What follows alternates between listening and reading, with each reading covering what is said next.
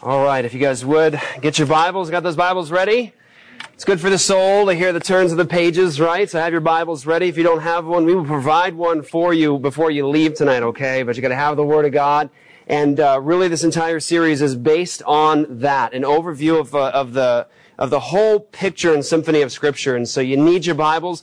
Encourage you guys as we do this to take notes. Really be writing stuff down. Write down references and go back and check later. This is something that is just absolutely spectacular, and you really need more than a 45-minute or hour-long message to digest and think through and allow this to transform your mind and your vision of the future. And so, if you would just join me in prayer. Father, I come before you now, Lord, as the shepherd of these people, God. I pray, God, that you would give me grace that I need, God, so desperately, Lord. Strength, God, boldness, God, clarity, that you'd get me out of the way. Lord, please get me out of the way and use this for your glory. I pray with all my heart, God, that you would get me out of the way, that this would be something that, Lord, people will forget my name entirely in history and remember yours because of what takes place in this room tonight.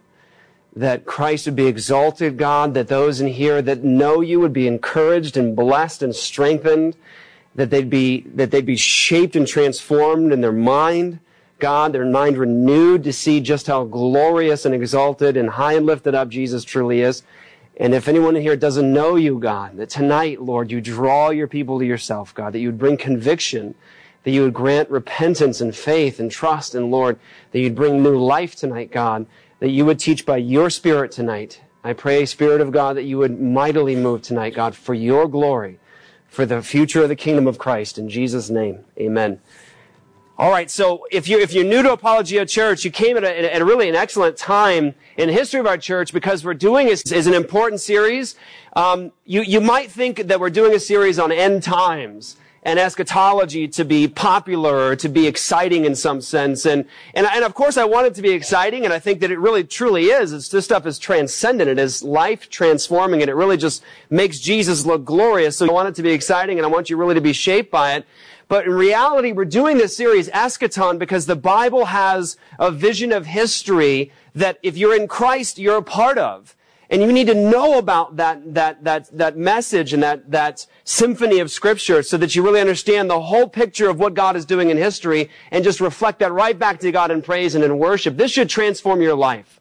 This series shouldn't just be about taking nitpicking Scripture and getting excited about little things here or there and having sort of like just pieces of an end times view put together in your mind that are really confusing. I believe that if you see the Scripture as a whole, as a total picture and story that God gives to us, it's going to change your whole perspective of God. It'll change your whole perspective of the church. It'll change your whole perspective of the future. It's going to change how you look at your kids and your grandkids and your great-great-great-grandkids. It'll change how you view work and life and ministry and worship. It's going to change everything. And so this is a really important series. And if you're coming now and you're just joining Apologia Church, you came at a perfect time because we're right now getting into the series. You're just at the beginning of all of this.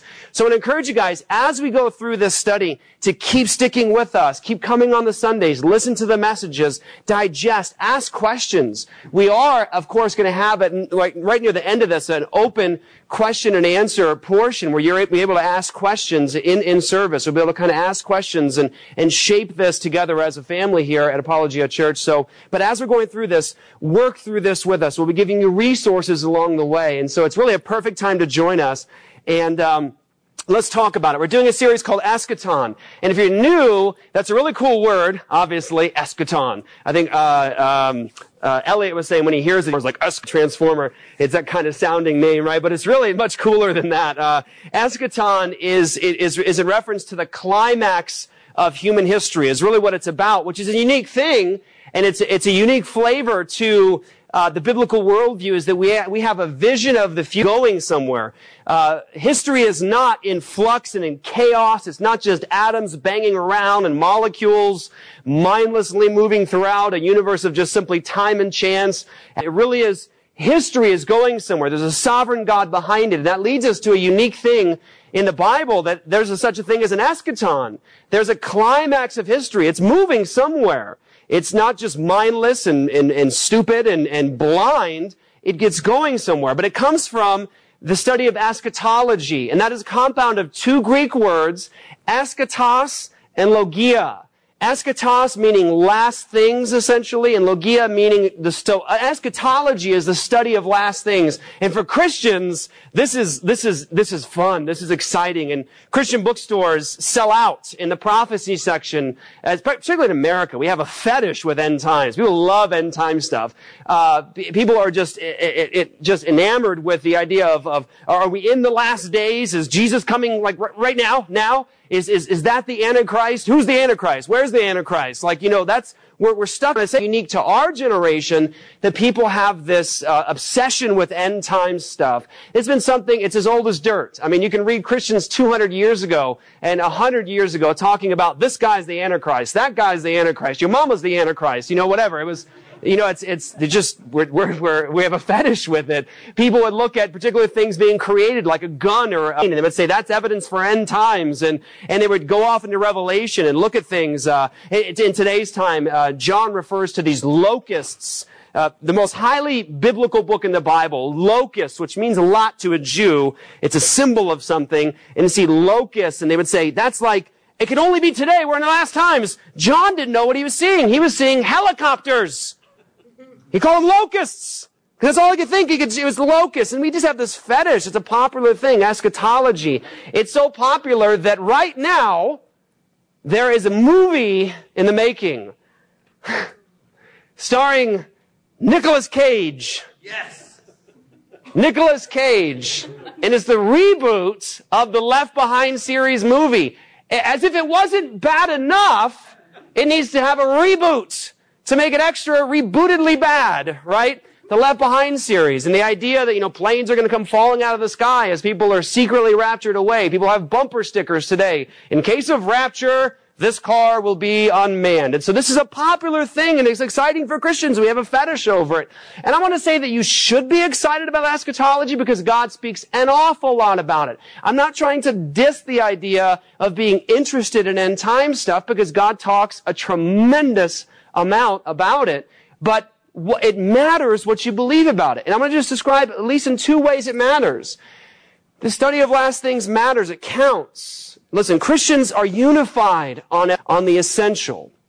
And that is that Jesus is God in the flesh. That he was perfect. That he perfectly satisfied the law of God. That he became a curse for us. That he died physically. That he ascended into heaven. That he is going to resurrect the dead, the just, and the unjust, that there'll be a final moment in history where God really gives free on that. So amen, all unified on that. Things have differences as to how it all plays out when we get on our way there to it. So for instance, I want to say that there are ultimately two views of eschatology. There's a lot of differences in between, but if you want to give it a foundation, you either have eschatologies of pessimism and defeat, or you have an eschatology of optimism. And what I mean by that is that you either believe that Jesus' kingdom in history is going to be victorious and that all the nations are going to come to God and that Jesus, before he returns, is going to return to a conquered world, or you believe that before Jesus returns, we're ultimately going to get into defeat. The church is going to be Jesus comes back to a conquered, ultimately, church. So what do we believe? And it matters. Eschatology matters in at least two ways. Follow me on this. It matters in a big, big way. Number one, it affects your view and reading of Scripture. If you have a funky eschatology, if you have a weird way that you interpret the Scriptures, that it's in an unbiblical way, you're going to come to passages that just aren't going to make sense because you're going to be imposing onto the text something that's not actually there. And so what I'm going to say is this, and here's a big theological term you guys will love and you'll thank me for later, and you can pay me later for this, but the word is eisegesis. And what that means is you're going to put into the text something that's not actually there. You're going to engage in a form of biblical interpretation that's not exegeting, drawing out of the text what it actually says. You're going to be pouring into the text foreign ideas that really aren't there in the first place. I'll give you an example of what I mean by this. When I used to hold to the popular view of eschatology in the Left Behind series during Bible college, I used to come to Matthew 24, and Jesus was speaking things in Matthew 24 that I could capture most of what Matthew said. I could really grasp concepts, and I could really walk away feeling fed and feeling, wow, I really get what this Messiah is talking about. But I come to Matthew 24, and because I had an understanding of Matthew 24 that was future, it was just the cuckoo land of linguistic jungles. All of a sudden, Matthew 24 turned into a foreign language to me. It's as though Jesus was speaking where I can understand him, and all of a sudden, Matthew 24, it was just gibberish to me. And it wasn't so much that Jesus was speaking gibberish. It was that I was trying to impose upon Matthew 24 something that wasn't really there in the first place. And so eschatology matters in your reading of Scripture. It'll be destructive as you read Scripture if we hold to an unbiblical view of eschatology. And the next reason I think that eschatology is tremendously important for us as the people of God is that it affects your witness and legacy in the world. Like Douglas Wilson, someone that holds to our view of eschatology, postmillennialism, and victory of the Messiah in history. Douglas Wilson was on my radio show once, and Douglas Wilson said that the situation works like this. You hit what you aim at. Okay, I'm going to say that to you again. You hit what you aim at. If you believe that we're going to be destroyed in history, ultimately beat up, and the church is defeated, where Jesus has to come back and rescue a defeated church, if you truly believe that the world is going to hell in a handbasket, and there's no use polishing brass on a sinking ship, and the worse things get for us, the better chance that Jesus is coming to get us off this stinking rock anyways, right? If you believe that, then that's going to affect your witness in the world. You see, if I see the world collapsing around me, and I believe that's actually a sign that Jesus is going to return because it's getting really bad, it's going to affect how I minister in that world. It's going to affect the legacy that I leave behind for my kids. I'll give you an example. This week we interviewed Gary DeMar, the president of the American Vision, on Apologia Radio. Would really encourage you guys to check that out. ApologiaRadio.com. It's the last episode we put up. It's 2 hours on this, and it is really fantastic. Gary DeMar brought up a really good example of this. He says that there's almost a schizophrenia that exists in the Christian currently because of a bad eschatology. And it works out like this. You can have a Christian conference that's like a Christian worldview conference. And you go in there and you get trained on all kinds of stuff like, this is happening today politically. How does the Bible respond to that? How do we get into this area? Hey, what about this issue of the sex nationally? How do we respond to that? How do we rescue people? Drug addiction. And how does the Christian worldview respond to that? How about this overwhelming influence of secularism and atheism and agnosticism? How do we respond to this? And there becomes a sort of schizophrenia, right? Why? Because you can go to this worldview conference where on the one hand you're being taught this is what God says about this, here's how we respond to this. And then on the other hand, you have a speaker come up and say, hey, all this stuff happening in the world today is signs we're at the end. It's the last days. Antichrist could be on the scene right now. Who is it? Who is it? You're looking around for him. And it becomes a schizophrenia because you walk out of this conference on the one hand saying what? We got to address these issues. We got to speak into this. We got to change this, bring the gospel. And on the other hand go, hey, any minute Jesus is coming back, right? And it becomes a spiritual schizophrenia that exists there. And so that's why I think it's important. And so I want to talk to you about if you've missed what you've missed. Number one, foundation number one over all of the study of history, and this is very exciting, and this should be something that really transforms you even right now, is that the first foundation of the Eschaton, the climax of history, is this: the sovereign God over history. Okay, now if you want to grasp something right now that you have to get, and you have to get it because it has far-reaching implications beyond just eschatology. Ready? The sovereign God of history. This is like a hooting and hollering moment, believe me. That God is sovereign. There's not a maverick molecule in the entire universe. He controls all things. He is completely and totally and utterly sovereign. There's not a thing that happens in this universe that hasn't first been strained through His sovereign hand. Every detail of your life and every detail of my life is in His control. We're talking about the God in Isaiah that throws a smackdown on idols. Did you know that God does this? He makes fun of idols. Did you know that? It's awesome when He does it. Actually, I rather enjoy it. When God talks to idols, He'll say things like this. He'll say, go ahead, have your idols tell you the future. Now, that's a problem for idols because idols don't do a lot of talking, okay? And so having idols tell you the future is something an idol can't do because, number one, it's a false god. It doesn't control the future. It's not sovereign. And so God says to Israelites, to his people, says, hey, go ahead, have your gods tell you the future. So that's pretty cool. But then He says another thing too, pretty powerful. Listen to this. He says another challenge to idols. He says, have your gods tell you the past and why it happened the way that it did. You gotta stop for a second, you gotta think through that for a moment. Every single person in this room, all of you, you can do it. You can tell everybody what happened in the past. Right? You could tell me your personal history. You could say, well, this happened. You could tell me some of the history of the 21st century. You could tell me some of the history of the 19th century. You could say, this happened. But you know what you can never do as a creature? Is you can never say, and here's why. You see, God can do both.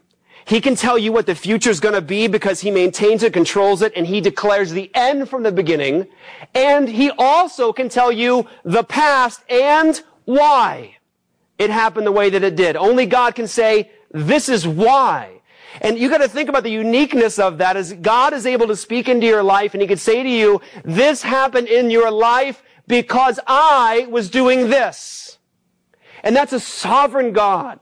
And all of Scripture gives to us the picture of that kind of God. He's not a God of plan Bs or contingencies that says, oops, well, I'll fix that.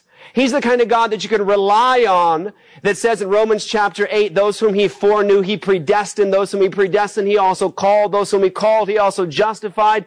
And those whom he justified, he also glorified. This is the God we're talking about. The God behind Romans 8:28. You know the verse, right?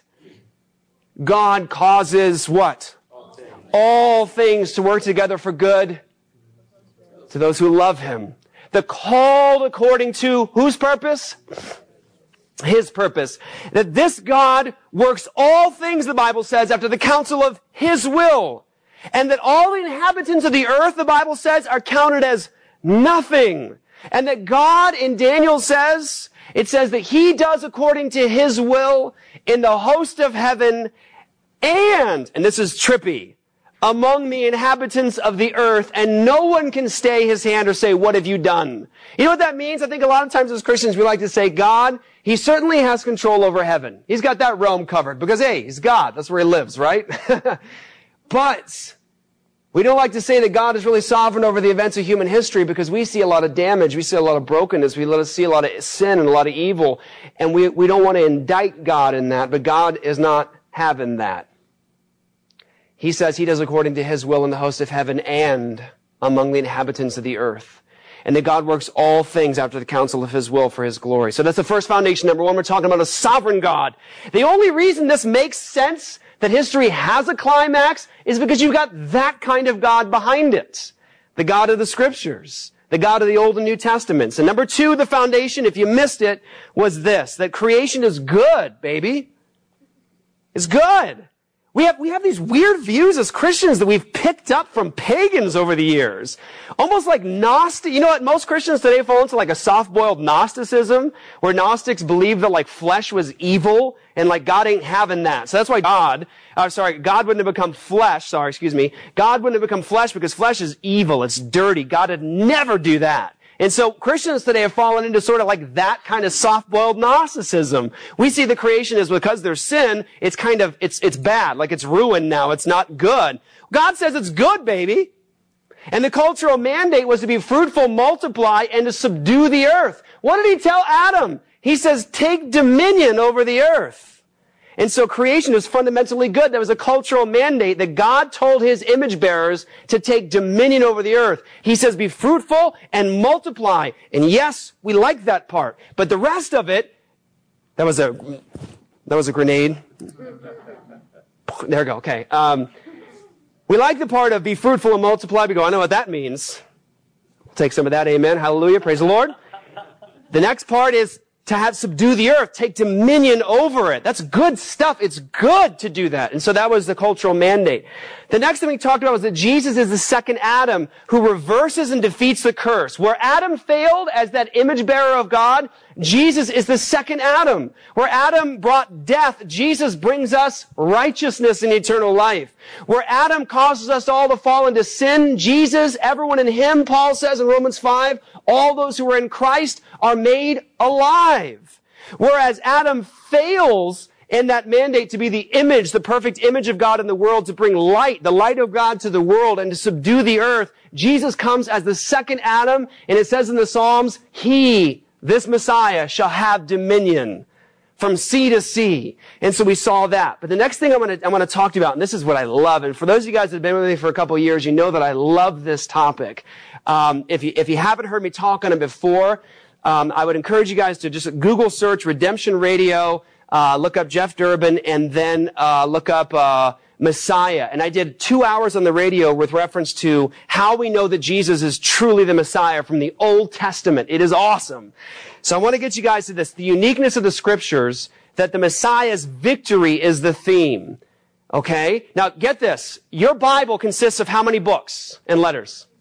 66, okay? Of a period of about 1,500 years of writing and authorship. You've got different genres of writing. You've got stuff that is like poetic. You've got historical narrative. You've got apocalyptic literature. It's just different genres. And you've got different authors over this long period of time. And the trippy thing is there's a unified thread. And the thread is this Messiah is going to come and he is going to have victory and he is going to bring glory to God through the redemption of a people. Listen, I'm telling you right now, the Old Testament, those 39 books of the Old Testament, those books completed long before Jesus came, they tell you and I the entire story of Jesus' life, death, resurrection, and victory in history. Did you know that? I can take you through the Old Testament, the books that are written long before Jesus comes, and I could take you through those books and show you every detail of Jesus' life before he comes. I can give you every detail of Jesus' life necessary to know him as Savior and as Lord in books that are written before he even comes. I like them apples.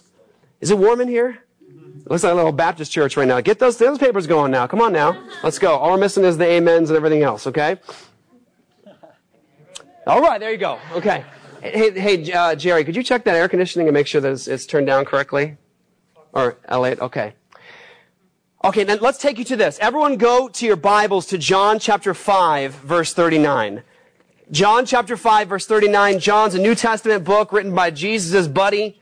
John chapter 5, verse 39. New Testament. I'm going to read to you what Jesus says. It's very powerful. I'm going to underline it, highlight it, put a star by it, but it's very important about the scriptures pointing to Jesus. And if you can understand Eschaton, the climax of history, you got to grasp this. This is really cool, guys. John chapter 5, verse 39. Listen to what Jesus says. After he talks about being the bread of life and he's come down from heaven not to do his own will. Sorry, that's John 6. Sorry. John 5:39. Wrong text there. Okay. Look what he says here. I'll start one verse ahead. You don't have his word living in you because you don't believe the one he sent. You pore over the scriptures because you think you have eternal life in them. Yet they testify about me. And you are not willing to come to me so that you may have life. Can I say this to you, particularly for those of you guys in the room that might be naturally skeptical, when a natural skeptic when you come to the scriptures? This is important for you to hear. One of the unique things of scripture is not only that is God the foundation of all reasoning and all knowledge and everything else in the first place, but one thing that you should definitely pay attention to is the fact that one of Jesus' claims was this: I'm not coming here on my own accord, just out of nowhere, like some strange new plan B. That Jesus was constantly pointing people to the fact that it was the scriptures that foretold his coming. And not in a vague kind of way, but in a specific kind of way, down to every detail. So that Jesus tells people, look, you search the scriptures because you think in them you have life. It's those that testify about me. That's an astonishing claim. And so when I talk about Eschaton, I want to encourage you guys, the starting place for all of this is not in the New Testament, taking little little verses here or there. It's beginning in the Old Testament. Listen, if you want to know who Jesus is, if you want to know who Yeshua, the Mashiach, Jesus, the Messiah, truly is, you don't start in the New Testament. You have to start in the Old Testament. And just how far back in the Old Testament do you have to start? Well, look what Jesus says right after that in John chapter 5, verse 46. Look what he says. He says, for if you believed Moses, you would believe me, because he wrote about me. But if you don't believe his writings, how will you believe my words? Now that's astonishing. You gotta hit the pause button for a second. Question, Who wrote the first 5 books of the Bible? Good job. Moses wrote the first 5 books of the Bible. Okay? Moses, the lawgiver, Sinai. This Moses, Jesus says, if you believed Moses, you'd believe in me, because he wrote about me. And you're scratching your head for a second, you're thinking, Moses wrote about Jesus? Like, where? It's everywhere. It's all over. Moses wrote about Jesus. The entire Bible is about Mashiach. It's about the Messiah. And Jesus, interestingly, challenges the people in his day who are the skeptics. And he's saying to them, look, you pore over the scriptures. You think you have life in them. Moses wrote about me. That's what you find out about me in that story. And there is a really spectacular Bible study that I'm sure all of us would have loved to have been a part of. And it's in Luke chapter 24. In reference to this again, go over now to Luke. Luke 24. And this is pretty awesome. Luke 24. Just go to the left there.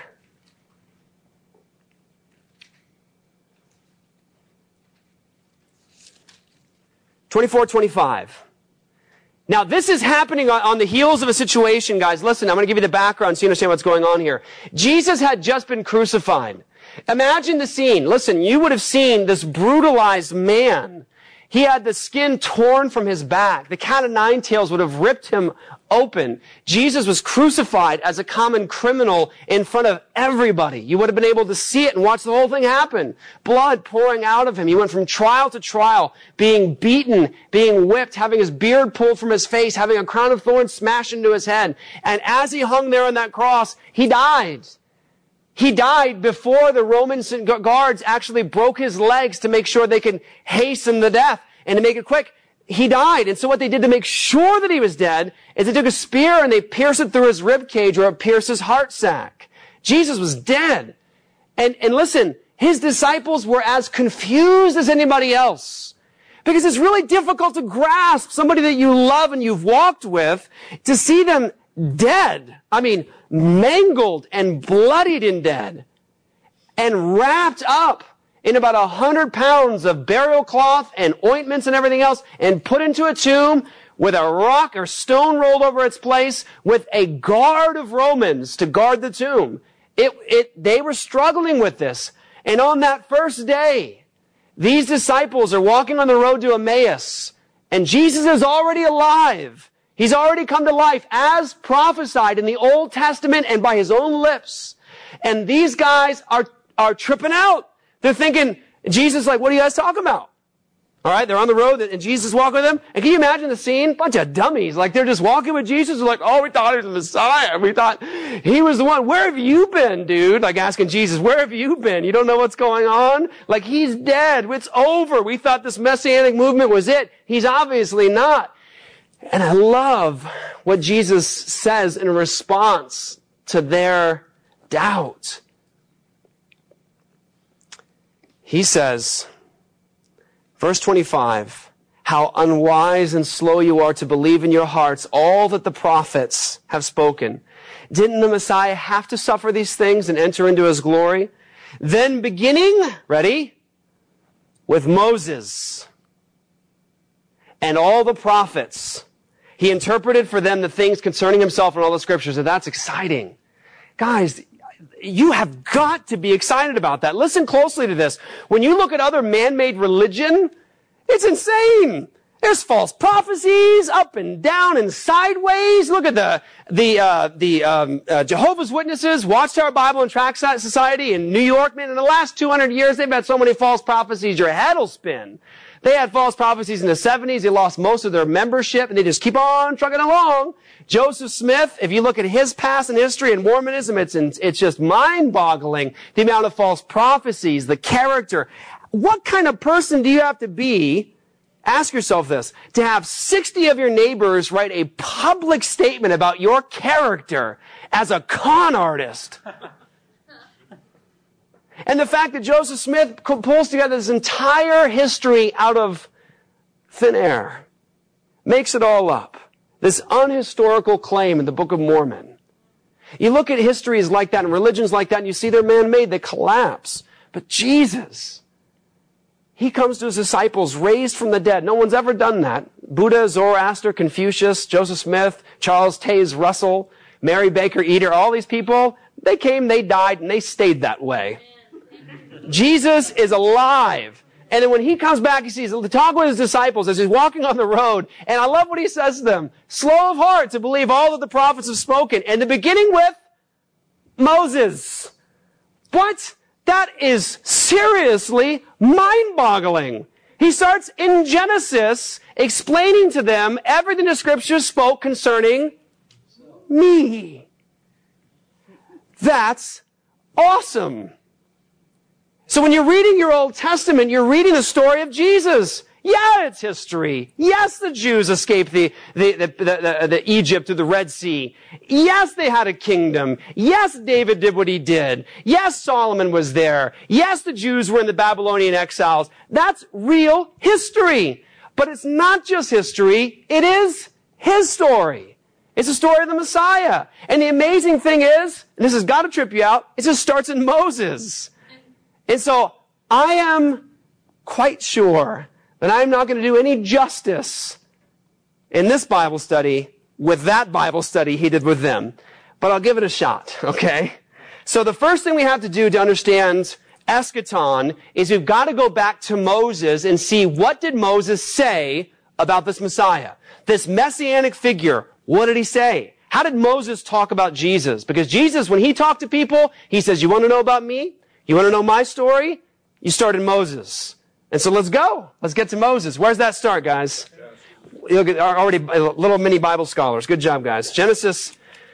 We're going to go back to Genesis chapter 3, and I'm going to go fast. I am in no way going to do justice to all these themes, but in order for you to understand our position as a church, that Jesus is a victorious Messiah, and that his kingdom will be victorious in history, you got to start in Moses and see what did Moses say about this Messiah. And the first thing you got to do is go to Genesis chapter 3, verse 15. We were already there last week, but I need you to see it and understand it and see that this is the starting point. Your Bible opens up with the story of Jesus, and it starts with the fall. Genesis 3:15. Here we go.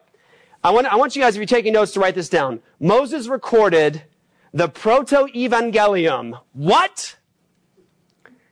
Proto, I almost said Frodo. Frodo, don't wear the ring. Proto-evangelium. The first proclamation of the gospel is in Genesis 3:15. Did you know that? Your Bible starts with the gospel in Genesis 3:15. Luke's daughter's name is Evangeline. And they get that from the word for gospel. And that's where that word comes from. And the proto-evangelium is the first proclamation of the gospel. So Moses spoke about the Messiah in Genesis chapter 3. And here's where it is, guys. He says this, I will put hostility between you and the woman. Who's he talking to? He's talking to Satan. He said, I'll put hostility between you and the woman, and between your seed and her seed. And he says, he will strike your head and you will strike his heel. Now, get this. What has just happened? God has created, and it's awesome. And then they fall. And they rebel against God, and God promises immediately what he's going to do to reverse it all. Listen, your Bible doesn't start off with this confusing moment where just something happens and God's going, let's see how this all plays out. The fall happens, and not only does God say in Scripture that our names are written in the Lamb's Book of Life before the foundation of the world. You better love that.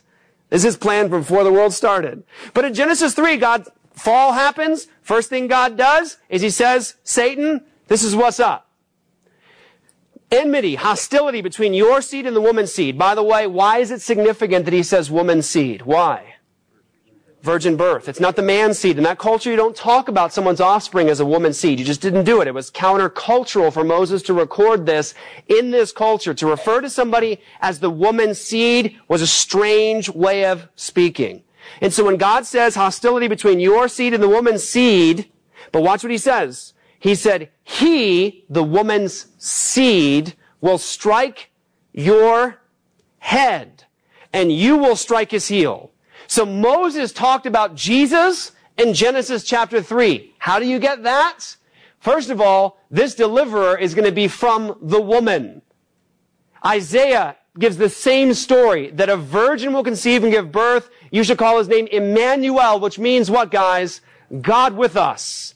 The virgin birth is prophesied in Genesis chapter 3, Isaiah chapter 7, and lo and behold, here comes the angel to Mary telling this virgin young girl that she is going to give birth to the Messiah, and her answer is, how so? I have not known a man. And it's almost like, are we reading our Bibles? What does the Bible say? Virgin is going to give birth to this seed. But interestingly, what does it say is going to happen with the seed? He is going to what? Crush the serpent's head. He's going to deliver the death blow, but be wounded in the process. And in history, here comes the virgin-born Messiah, Jesus. On the day of the atonement, where he died for the sins of his people, Jesus goes to Golgotha, which means what? The place of the skull. And here you have the Son of Man, the second Adam, perfect image of God, sinless, taking the curse and dying. And his cross was piercing that skull. If you were there that day in the distance and you were watching Jesus die, you would have seen his cross piercing the skull. It was screaming at us. Jesus has come to destroy the works of the devil. And so Genesis chapter 3, first place it talks about Jesus, the woman's seed, going to destroy the work of the devil. Number 2, Moses recorded the first sacrifice and covering. And this is awesome because I have to confess to you, I want to just be transparent, I missed it. For years of my walk with Jesus, I missed it. How significant it is that in Genesis 3, God says, curse is coming, right? He says, serpent going to be destroyed. He, the woman's seed, is going to be bruised in the process. But then, God does something. Adam and Eve are naked. All right? And there's a lot more to that than just being physically naked. They weren't like, oh, I had no idea I was hanging out. I had no idea. Like, excuse me. Like, and then they covered themselves. No, there was something different there. It had to do with they were open now and shamed before God. And then God has something happen. It says that the first animal dies. Look what it says. In Genesis chapter 3, verse 20, it says, Adam named his wife Eve because she was the mother of all the living. The Lord God made clothing out of the skins for Adam and his wife, and he clothed them. Guys, it wasn't that God was like, oh, you're naked, you need something to put on. It was that God had the first animals die. How did God have them clothed in animal skins? What had to happen to the animal? It had to die. The first picture of a sacrifice, the innocent for the guilty, was given that day. And I want to tell you something. Are you ready? Who killed the animals? Who killed the animals? God. Who displayed the first innocent for guilty sacrifice, death as a punishment and penalty for sin? Who did it? God did it. And then what did God do with Adam and Eve? He covered them in the skins of the animal. He covers their nakedness with the skins of the innocent sacrifice. How does the Bible talk about Jesus? What does God do with you and I? Who is Jesus? He's the innocent Lamb of God. What does John the Baptist say? Jesus' cousin, when he first sees Jesus, he says, behold the Lamb of God who takes away the sin of the world. When Jesus dies, he dies as the innocent sacrifice. And I got to ask you a question. Years ago, it was interesting. Years ago, when Mel Gibson made the movie The Passion. How many of you guys saw The Passion? When he made the movie The Passion, there was a real problem because in the movie, he accurately reflected the Jews said, basically, his blood be upon us and our children. And there was a big debate going on, well, who killed the Messiah? And people were saying, well, the Jews were responsible that day of handing him over. And then people were saying, no, the Jews saying, we're not taking responsibility for that. We didn't kill the Messiah. And some people were saying, oh, the Romans, they killed the Messiah. But ultimately, let me tell you this right now, who killed the Messiah? God killed the Messiah. Isaiah 53 says very clearly, the Lord has laid on him the iniquity of us all. Who killed the Messiah? God. Who gave Jesus over ultimately to the authorities? God. Right? Doesn't Jesus say to Pilate, Pilate's like, don't you know? I've got the power to let you go, Jesus. Give me something. Jesus, give me something to shoot at. I got the power to let you go. And what does Jesus say to him? You don't have any power except that which is given to you by God. So in the beginning of the story, The woman's seed's going to crush the head of the serpent. And it says very clearly, God has these first animals die, and he covers Adam and Eve in the skins of the animal, and Jesus is that Lamb of God, who is sinless and perfect, the innocent for the guilty, took the curse, and you, believer, saint, child of God, when you have trusted in Christ, you've been joined to him. The Bible says you are in Christ. You are covered, clothed in Christ. You are credited his righteousness. God has taken your nakedness and your shame, and he has covered you in the skin, in the animal, innocent sacrifice, righteousness of the one who died for you. Do you see? That's how Moses talked about this Mashiach, this Messiah. So Moses talked about Jesus in Genesis chapter 3. Let me give you another one. Moses recorded the Noahic covenant. The Noahic covenant. Adam and Eve move through time now with their posterity, their children, and then it moves to a dude named Noah. Did you know? Hollywood is really digging on the fact that Christians like good biblical movies, right? The History Channel just did their show on the Bible. I didn't see it. I heard mixed reviews on it, but it was very, very popular. It made them some bank, okay? Hollywood's going, interesting. The Passion of the Christ made some money. So Hollywood's going, And so now, Russell Crowe is Noah. Do you know that? They're making a movie now about Noah, and Russell Crowe is Noah. Yeah, interesting. So you'll get to see more. Hopefully it's accurate and it's good. But go to Genesis chapter 9, verse 7. I can't do the whole story of the flood. The world is screaming to us about a worldwide flood. Geomorphology, the study of the shape of the earth, screams to us about a worldwide flood in our history. There are over 200 cultures that have a flood narrative and tradition in their own history. The world testifies to a worldwide flood, not only in geomorphology, but also in the cultures of the world. The Hopi Indian tribe, when you talk to them about their history, they'll tell you their history happens through time. They say after a worldwide flood, that their peoples crossed over the oceans by island hopping to get to the Americas after a worldwide flood. It's everywhere. There was a worldwide flood, but what happens is Noah and his family are safely preserved from this judgment. Where? In the ark. And then when they get to the mountains, this is powerful. Genesis chapter, God reaffirms here. You got to catch this. It's awesome. But you be fruitful and multiply, spread out over the earth and multiply on it. I have a question. Is that the first time God said that? Wait, what happened in the beginning? What did God say? Multiply, subdue the earth. Now, judgment comes. What happens? They get off the ark. Now, what does God say? He reaffirms the cultural mandates. Remember when I was saying to you that creation is fundamentally good and that God hasn't said, oh, well, sin's really corrupted this, so we'll just start like a plan B now. God's answer is that you be fruitful, multiply, you take dominion over the earth. That's what God is about. He is going to be victorious in history over the whole earth. Sin doesn't thwart God's purposes. God preserves Noah and his family, and he says, guys, he reaffirms it, be fruitful, multiply, subdue the earth, fill the earth. But I want you to hear what he says. Verse 8, he says this, then God said to Noah and his sons with him, understand that I am confirming my covenant with you and your descendants after you, and with every living creature that is with you, birds, livestock, and all the wildlife on the earth that are with you, all the animals of the earth that came out of the ark. I confirm my covenant with you that never again will every creature be wiped out by the waters of a flood. There will never again be a flood to destroy the earth. And what God is describing there is he will never give another worldwide flood to destroy every living thing.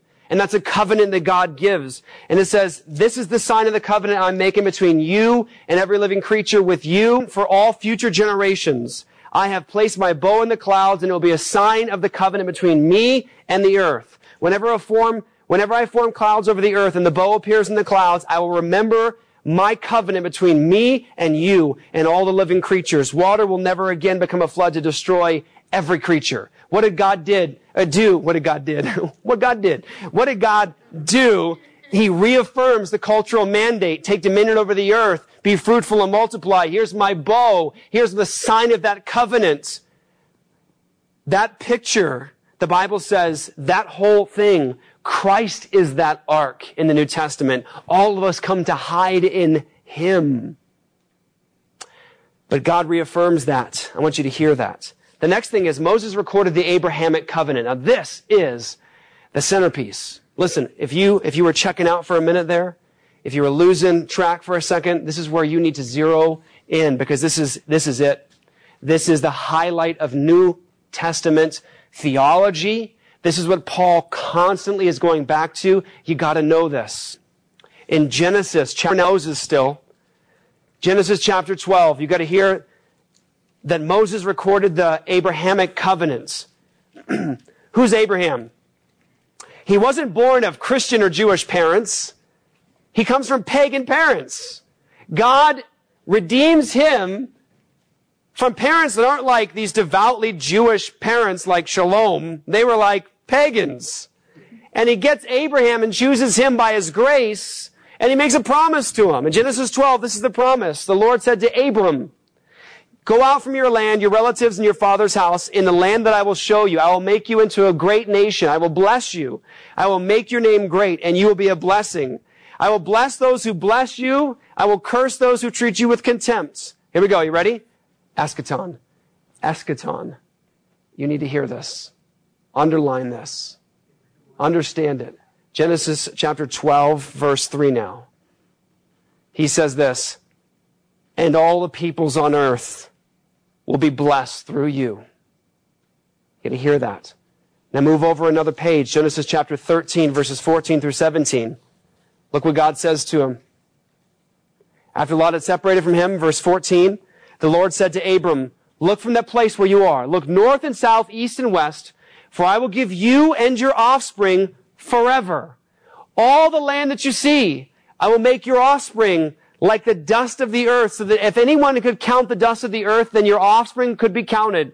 Get up and walk around the land through its length and width, for I will give it to you." Now move over to the next chapter, Genesis 15. Look what it says in Genesis 15. Verse 4. "Now the word of the Lord came to him, this one will not be your heir." He's talking about Ishmael. Abraham jumped the gun, had a baby with his concubine, not what he was supposed to see as the blessing and the promise. God says, not this one through Hagar, not Ishmael. I'm going to give you a son with Sarah. And it's going to be your son that I give you the promise through. He's the promised one. Look what he says. "This one will not be your heir," referring to Ishmael. "Instead, one who comes from your own body will be your heir." He took him outside and said, "Look at the sky and count the stars. If you're able to count them." Then he said to him, "Your offspring will be that numerous." Now here's the centerpiece verse. Get this, guys. Grab it. Ready? Abraham believed God, and he credited to him as righteousness. You need to hear that. Abraham is the father of all those who are blessed in this Messiah. Listen, God promised that through Abraham's seed, he was going to bless all the nations. God was saying, look, if you could count the stars, that's how your descendants are going to be. Like the sand, you're not going to be able to count them. All the nations are going to be blessed in Abraham. And get this, this is where you have to hear the difference. Every man-made religion cannot offer you this. The center of the Abrahamic covenant, listen, was that God was doing this, not Abraham. This is before the law was given. Guys, this is over 400 years before the law was given by Moses. What did Abraham offer to God here? Nothing. What did he offer in the sense of a ritual or a sign? Decision. This is before he offered his son Isaac on the altar. This is before Moses was even a twinkling in his mother and father's eye. Long before. And God says to Abraham, "In you shall all the earth be blessed." And it says this, Abraham believed God, and what happened, guys? It was credited to him as righteousness. Listen, this is where the rubber meets the road right now. Right now. Eschaton is about God's victory in history. Eschaton is this summed up. God said that through Abraham's seed, he was going to bless all the nations. That he would give him descendants as numerous as the stars. And here's the question. Ready? Watch this. How was Abraham justified before God? Did he do anything? Did he give anything to God? Did he take cash out of his pocket, write a check, say, "Okay, God, how much do I owe you for whatever?" Did he do anything ritual-wise?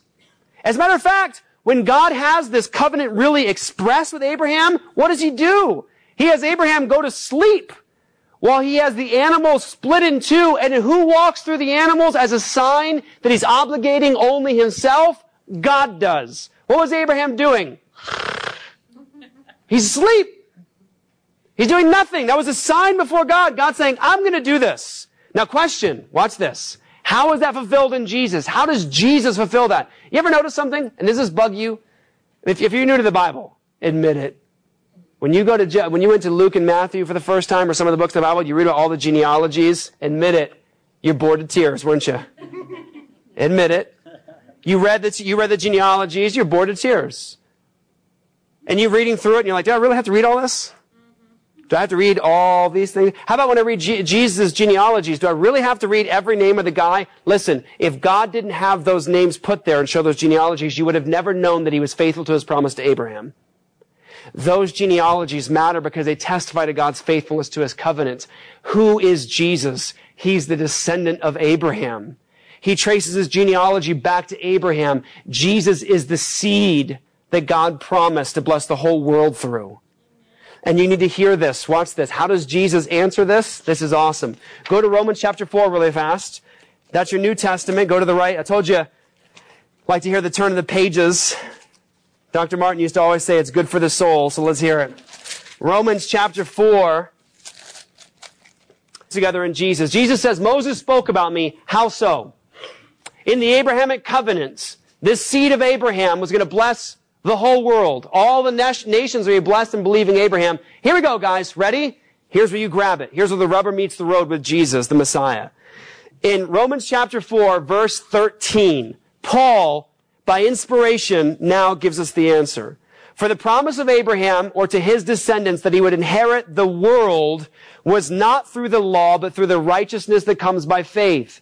If those who are of the law are heirs, faith is made empty, and the promise is canceled, for the law produces wrath, and where there is no law, there is no transgression. Listen, what's he talking about? Very simple, guys. Listen, catch this. He's talking about the fact that if people were trying to get justified by the law of Moses, saying, if I do these things, this is how I get right with God. If you need to hear the one distinction between biblical relationship with God and every single form of man-made religion, even religions with crosses on the walls, the distinction is this. The only people who are children of Abraham are those who are of the same faith as Abraham. And what kind of faith was that? It was a faith apart from works. It was a faith apart from law. It was a faith of reception. It means that they just received this blessing and this promise. Listen, you're not a child of Abraham because you got a cross on your neck. You're not a child of Abraham because you have crosses on your walls. You're not a child of Abraham because you have gone through some sort of a ritual or a class, or you've done certain deeds, or you think because today I did really good for God, so that counts sort of towards my merit for God. Listen, if you're depending upon your own works and your own righteousness and your own law, you are no child of Abraham and no heir according to this promise. So what does Paul say in Romans 4? I want you to capture it because it's what Eschaton is all about. Listen, did you hear it? Did you hear it? Romans 4. Did you hear it? Chapter 4, verse 13. For the promise to Abraham, or to his descendants, that he would inherit the world was not through law. What? Abraham's descendants were going to inherit the what? The world. Does God intend in history for his promise to Abraham to be thwarted? Does he intend in history for the descendants of Abraham to somehow be stopped and blocked? Is it interesting at all to us as a church that when Jesus is talking, he says he'll build his church and the gates of hell shall not prevail against it? Isn't it interesting that when Jesus talks in the Sermon on the Mount, what does he say? He says, this seed of Abraham, the promised one, he says what? The meek shall inherit the earth. We've forgotten that as Christians today in our culture. We've forgotten that the promise to Abraham that his descendants were going to fill the whole world, that in him all the nations were going to be blessed. We've forgotten that Abraham believed that his descendants would inherit the world. We've forgotten that the promise was that his descendants would be so numerous, it'd be like looking at the stars, you couldn't even count them. And what is the promise in the New Testament? That if you have trusted in this Messiah through faith, apart from your works, you've come to God like Abraham with these empty hands and with a mouth that is just open to receive living waters. If you come to God like that, you are a descendant of Abraham. Think about it for a second. Let's do some racial profiling here. Let's do some racial profiling for a second. We can do that right now. It's appropriate now in the Abrahamic covenant. White dude. Look around the room. We got black people, white people. Don't be uncomfortable about that. This is awesome. White people, black people, Mexican people. We have all kinds of strange backgrounds represented in here, right? And you know what's glorious about that? Descendants of Abraham, heirs according to the promise. Do you see what this room encompasses right now?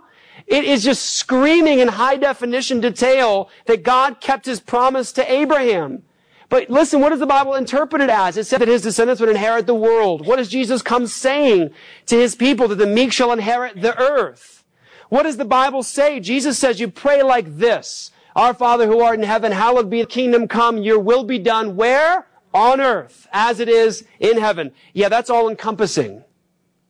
Did Jesus believe that his church was going to be defeated in history? Absolutely not. Unless we believe, of course, that God's covenant with Abraham could be thwarted, which it cannot be. Unless we believe that the Bible is wrong where it says that Abraham's descendants are going to inherit the world. Next one. Moses recorded the Exodus. This is awesome. I'm going to go fast with this one. You don't even have to go to the text because you know the story. Listen close. And you don't do what to its bones, guys? Don't break its bones. This slips that in there. They're like, all right, don't break its bones. Okay. God says, take a lamb, no spot, no blemish. Don't break its bones. You take the blood of that lamb, you put it over your doorposts as far as the lintels, makes a sign of a cross. And the people of Israel were in Egypt with everybody else. And God says that when his judgment came, it would pass over that house on account of the blood of the lamb, the spotless lamb whose bones weren't broken. And that when they had this happen, they were going to escape from their bondage and slavery to cross through that Red Sea to go into the promised land of relationship with God. How did Moses talk about Jesus? Right there. You think, how? Well, what did John the Baptist say about Jesus? Behold, the Lamb of God who takes away the sin of the world. When did Jesus die? Passover. What does Jesus say about us? John chapter 8, whoever commits sin is a what? Slave of sin. And Jesus, the Lamb of God, without spot, without blemish, died during Passover. The wrath of God passed over us, was absorbed fully and finally in this Lamb of God. And do you know what's unique? Is the Roman guards, soldiers, came to the thieves next to Jesus and they broke their legs. What did they not do to the Lamb's legs? They didn't break his bones. And what happens to you and I? The wrath of God, it passes over us, is absorbed in this Lamb, so that you and I exit our slavery to sin, to now enter into that promised land, that heavenly city, that relationship with God. Do you see how Moses talked about Jesus? Moses spoke about Jesus in the Exodus.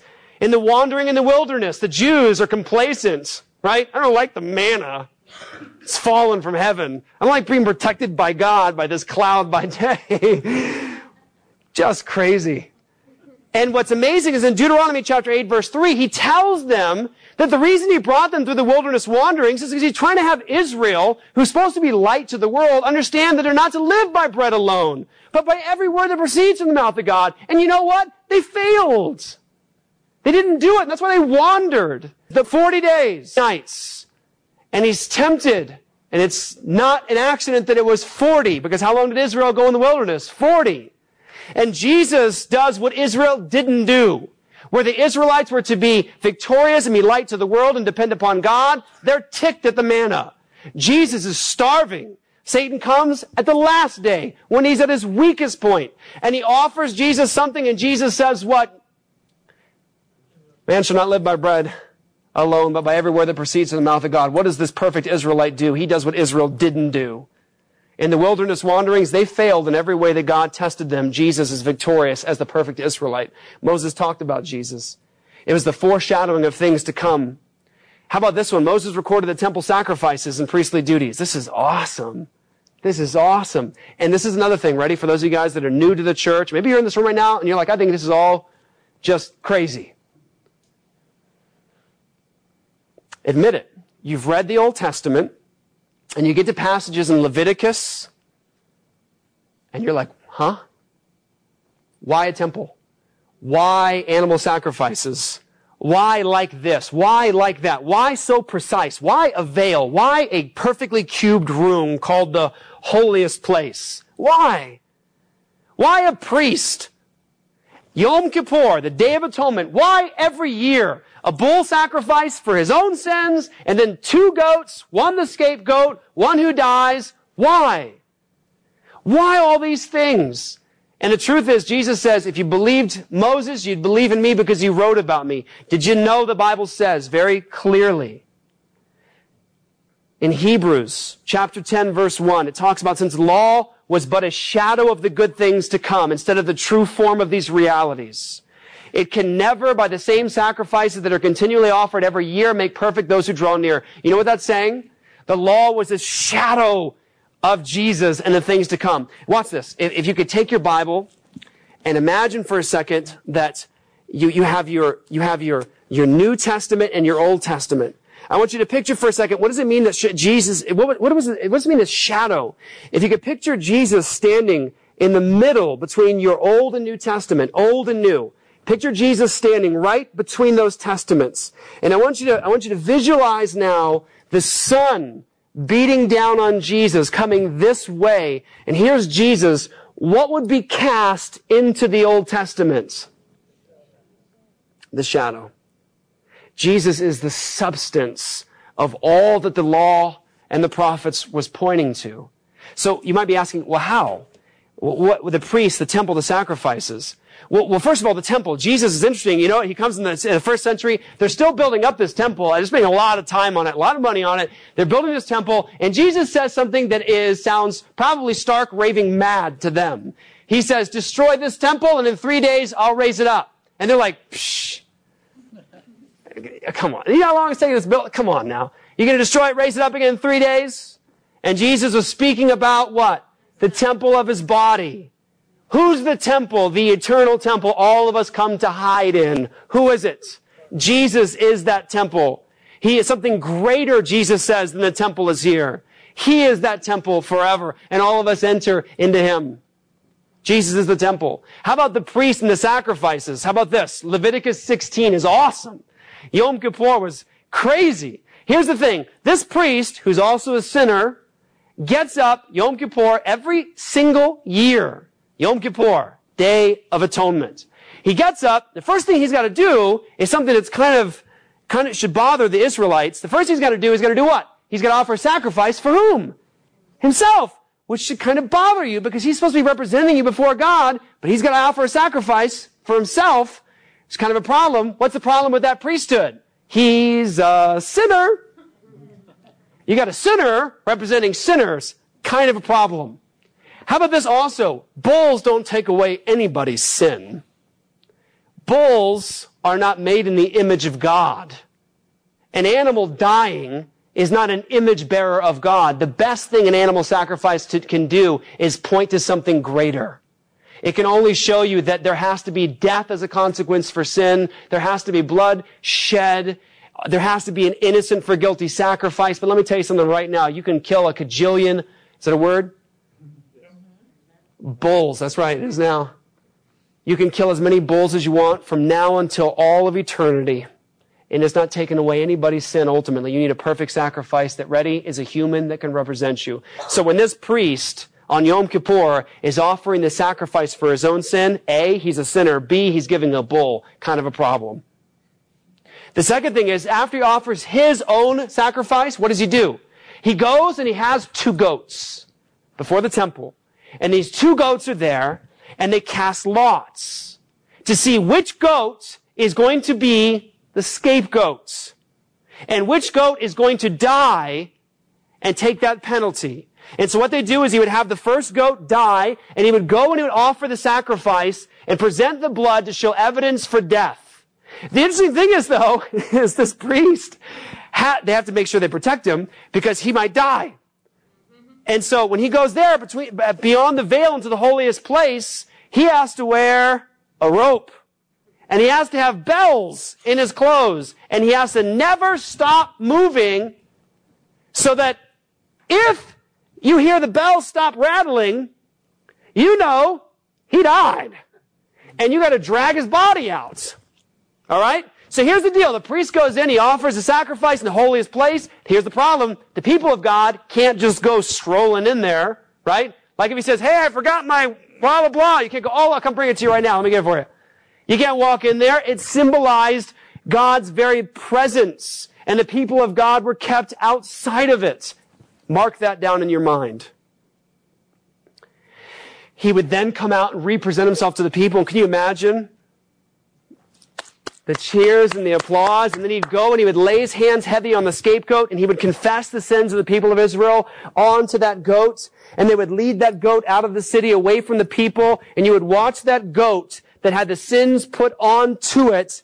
You would watch it go off into the distance and disappear in the distance. Rabbinic tradition says, because of that goat, it'd be strange to have that goat come wandering back into town 2 days later. They didn't want that, right? Can you imagine everyone's like, oh, the goat, right? It's bad, don't touch it, right? Because it symbolized their sins being transferred to it. And rabbinic tradition says, this is the only reason we don't even know this is true, but this is what they say, that they would take that goat off of a cliff and throw it off of a cliff to make sure there was no chance ever that that goat would come back. What's that mean? God says, I will remove your sins as far as the east is from the west. You get that? Do you get it now? As far as the east is from the west, they watch that goat go away and gone. Though your sins are as scarlet, they'll be white as snow. But here's the problem. That priesthood, that temple, all that stuff was temporary. But Jesus says, Moses spoke about me. And what now in the Eschaton, the climax of who? Jesus.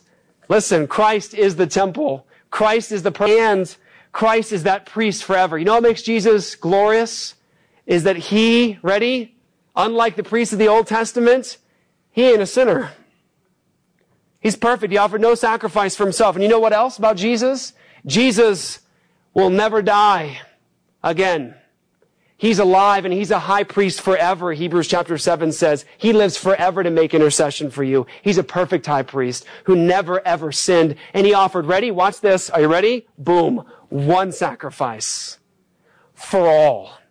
It never is repeated. It's done. That's why he says it's finished.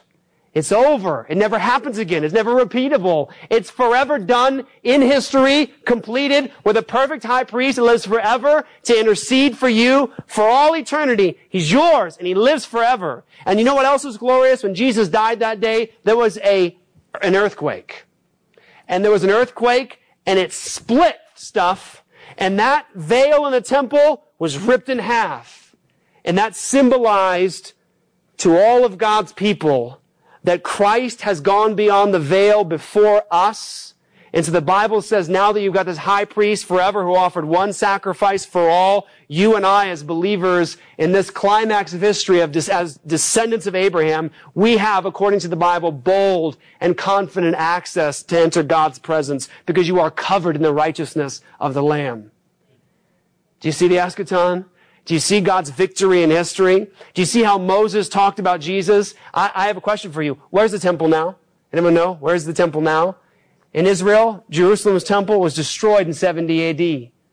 Isn't it interesting that when Jesus came, the perfect sacrifice, the high priest forever, the Lamb of God, the temple itself, isn't it interesting that within 40 years that temple was destroyed? Never to be built again. And let me just say this as a side. One thing that I think is perverse about dispensational premillennial theology that I used to believe, and I think it's unhealthy, is the fact that dispensationalists believe that one day in the future there will be a rebuilt Jerusalem temple. And I used to support ministries that tried to give money to help Jews from around the world to get back to Jerusalem.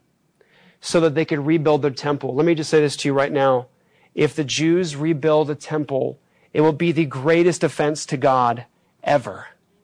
Because it would be the Jews saying to Jesus, you are not the sacrifice forever. You are not priest forever. And you are not the temple.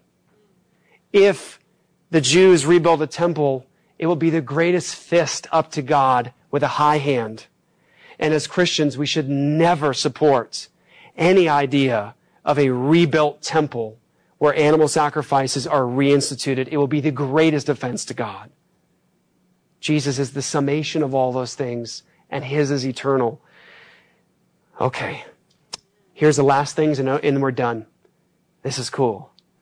Moses records the promise of victory. It's in your bulletin. You can see it in your bulletin. Numbers 14:21. What's it say? Are you ready? But indeed, as I live, all the earth will be filled with the glory of the Lord. Did you catch that? Let's do it again. But indeed, as I live, all the earth will be filled with the glory of the Lord. Let me ask you a question. Does that sound like God plans on being defeated in history? Nope. It sounds like God is saying that all the earth is going to be filled with his glory. It sounds like God is saying his descendants are going to fill the world. It sounds like God meant something when he told Adam, be fruitful, multiply, subdue the earth, fill the earth. It sounds like God meant something when he told Noah, and he renews this covenant, go, be fruitful, multiply, subdue the earth, and fill it. It sounds like all this is pointing toward this glorious climax of history where God is victorious over everything.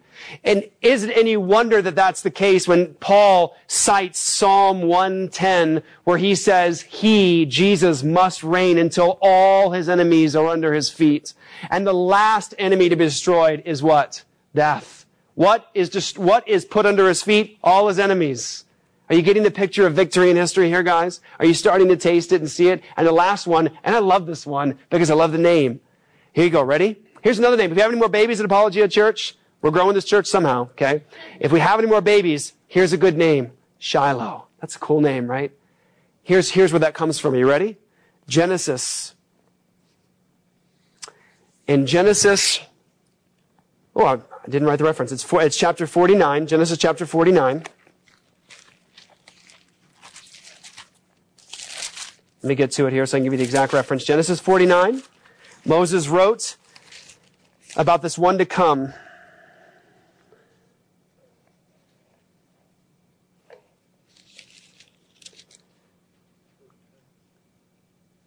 There you go. Thank you. Genesis 49:10. It says this. Ready? This is Moses writing.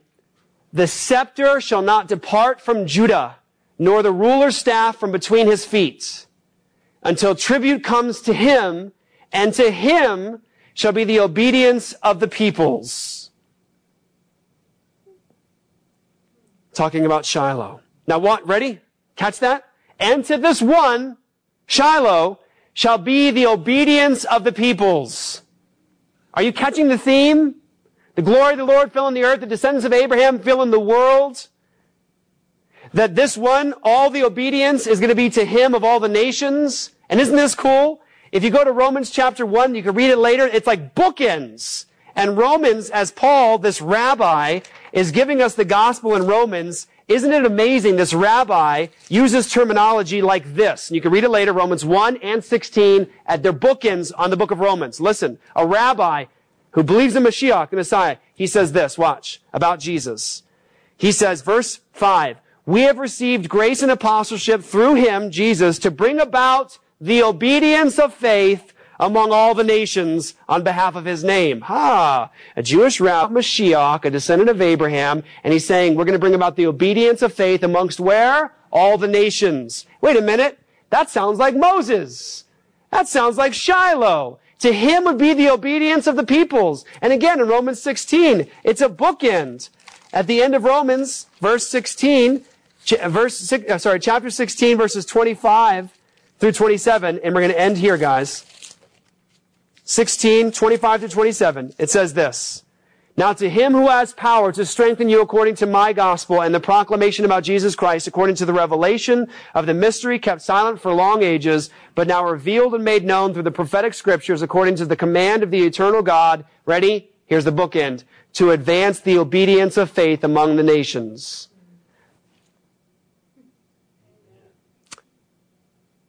Jesus is going to conquer history.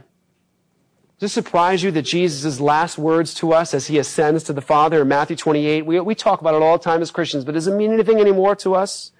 With all these eschatologies of defeat, when the Messiah ascends to the Father in Matthew 28, 18 through 20, where he says, all authority in heaven and earth has been given to me, therefore go, make disciples of all nations. Are you hearing it?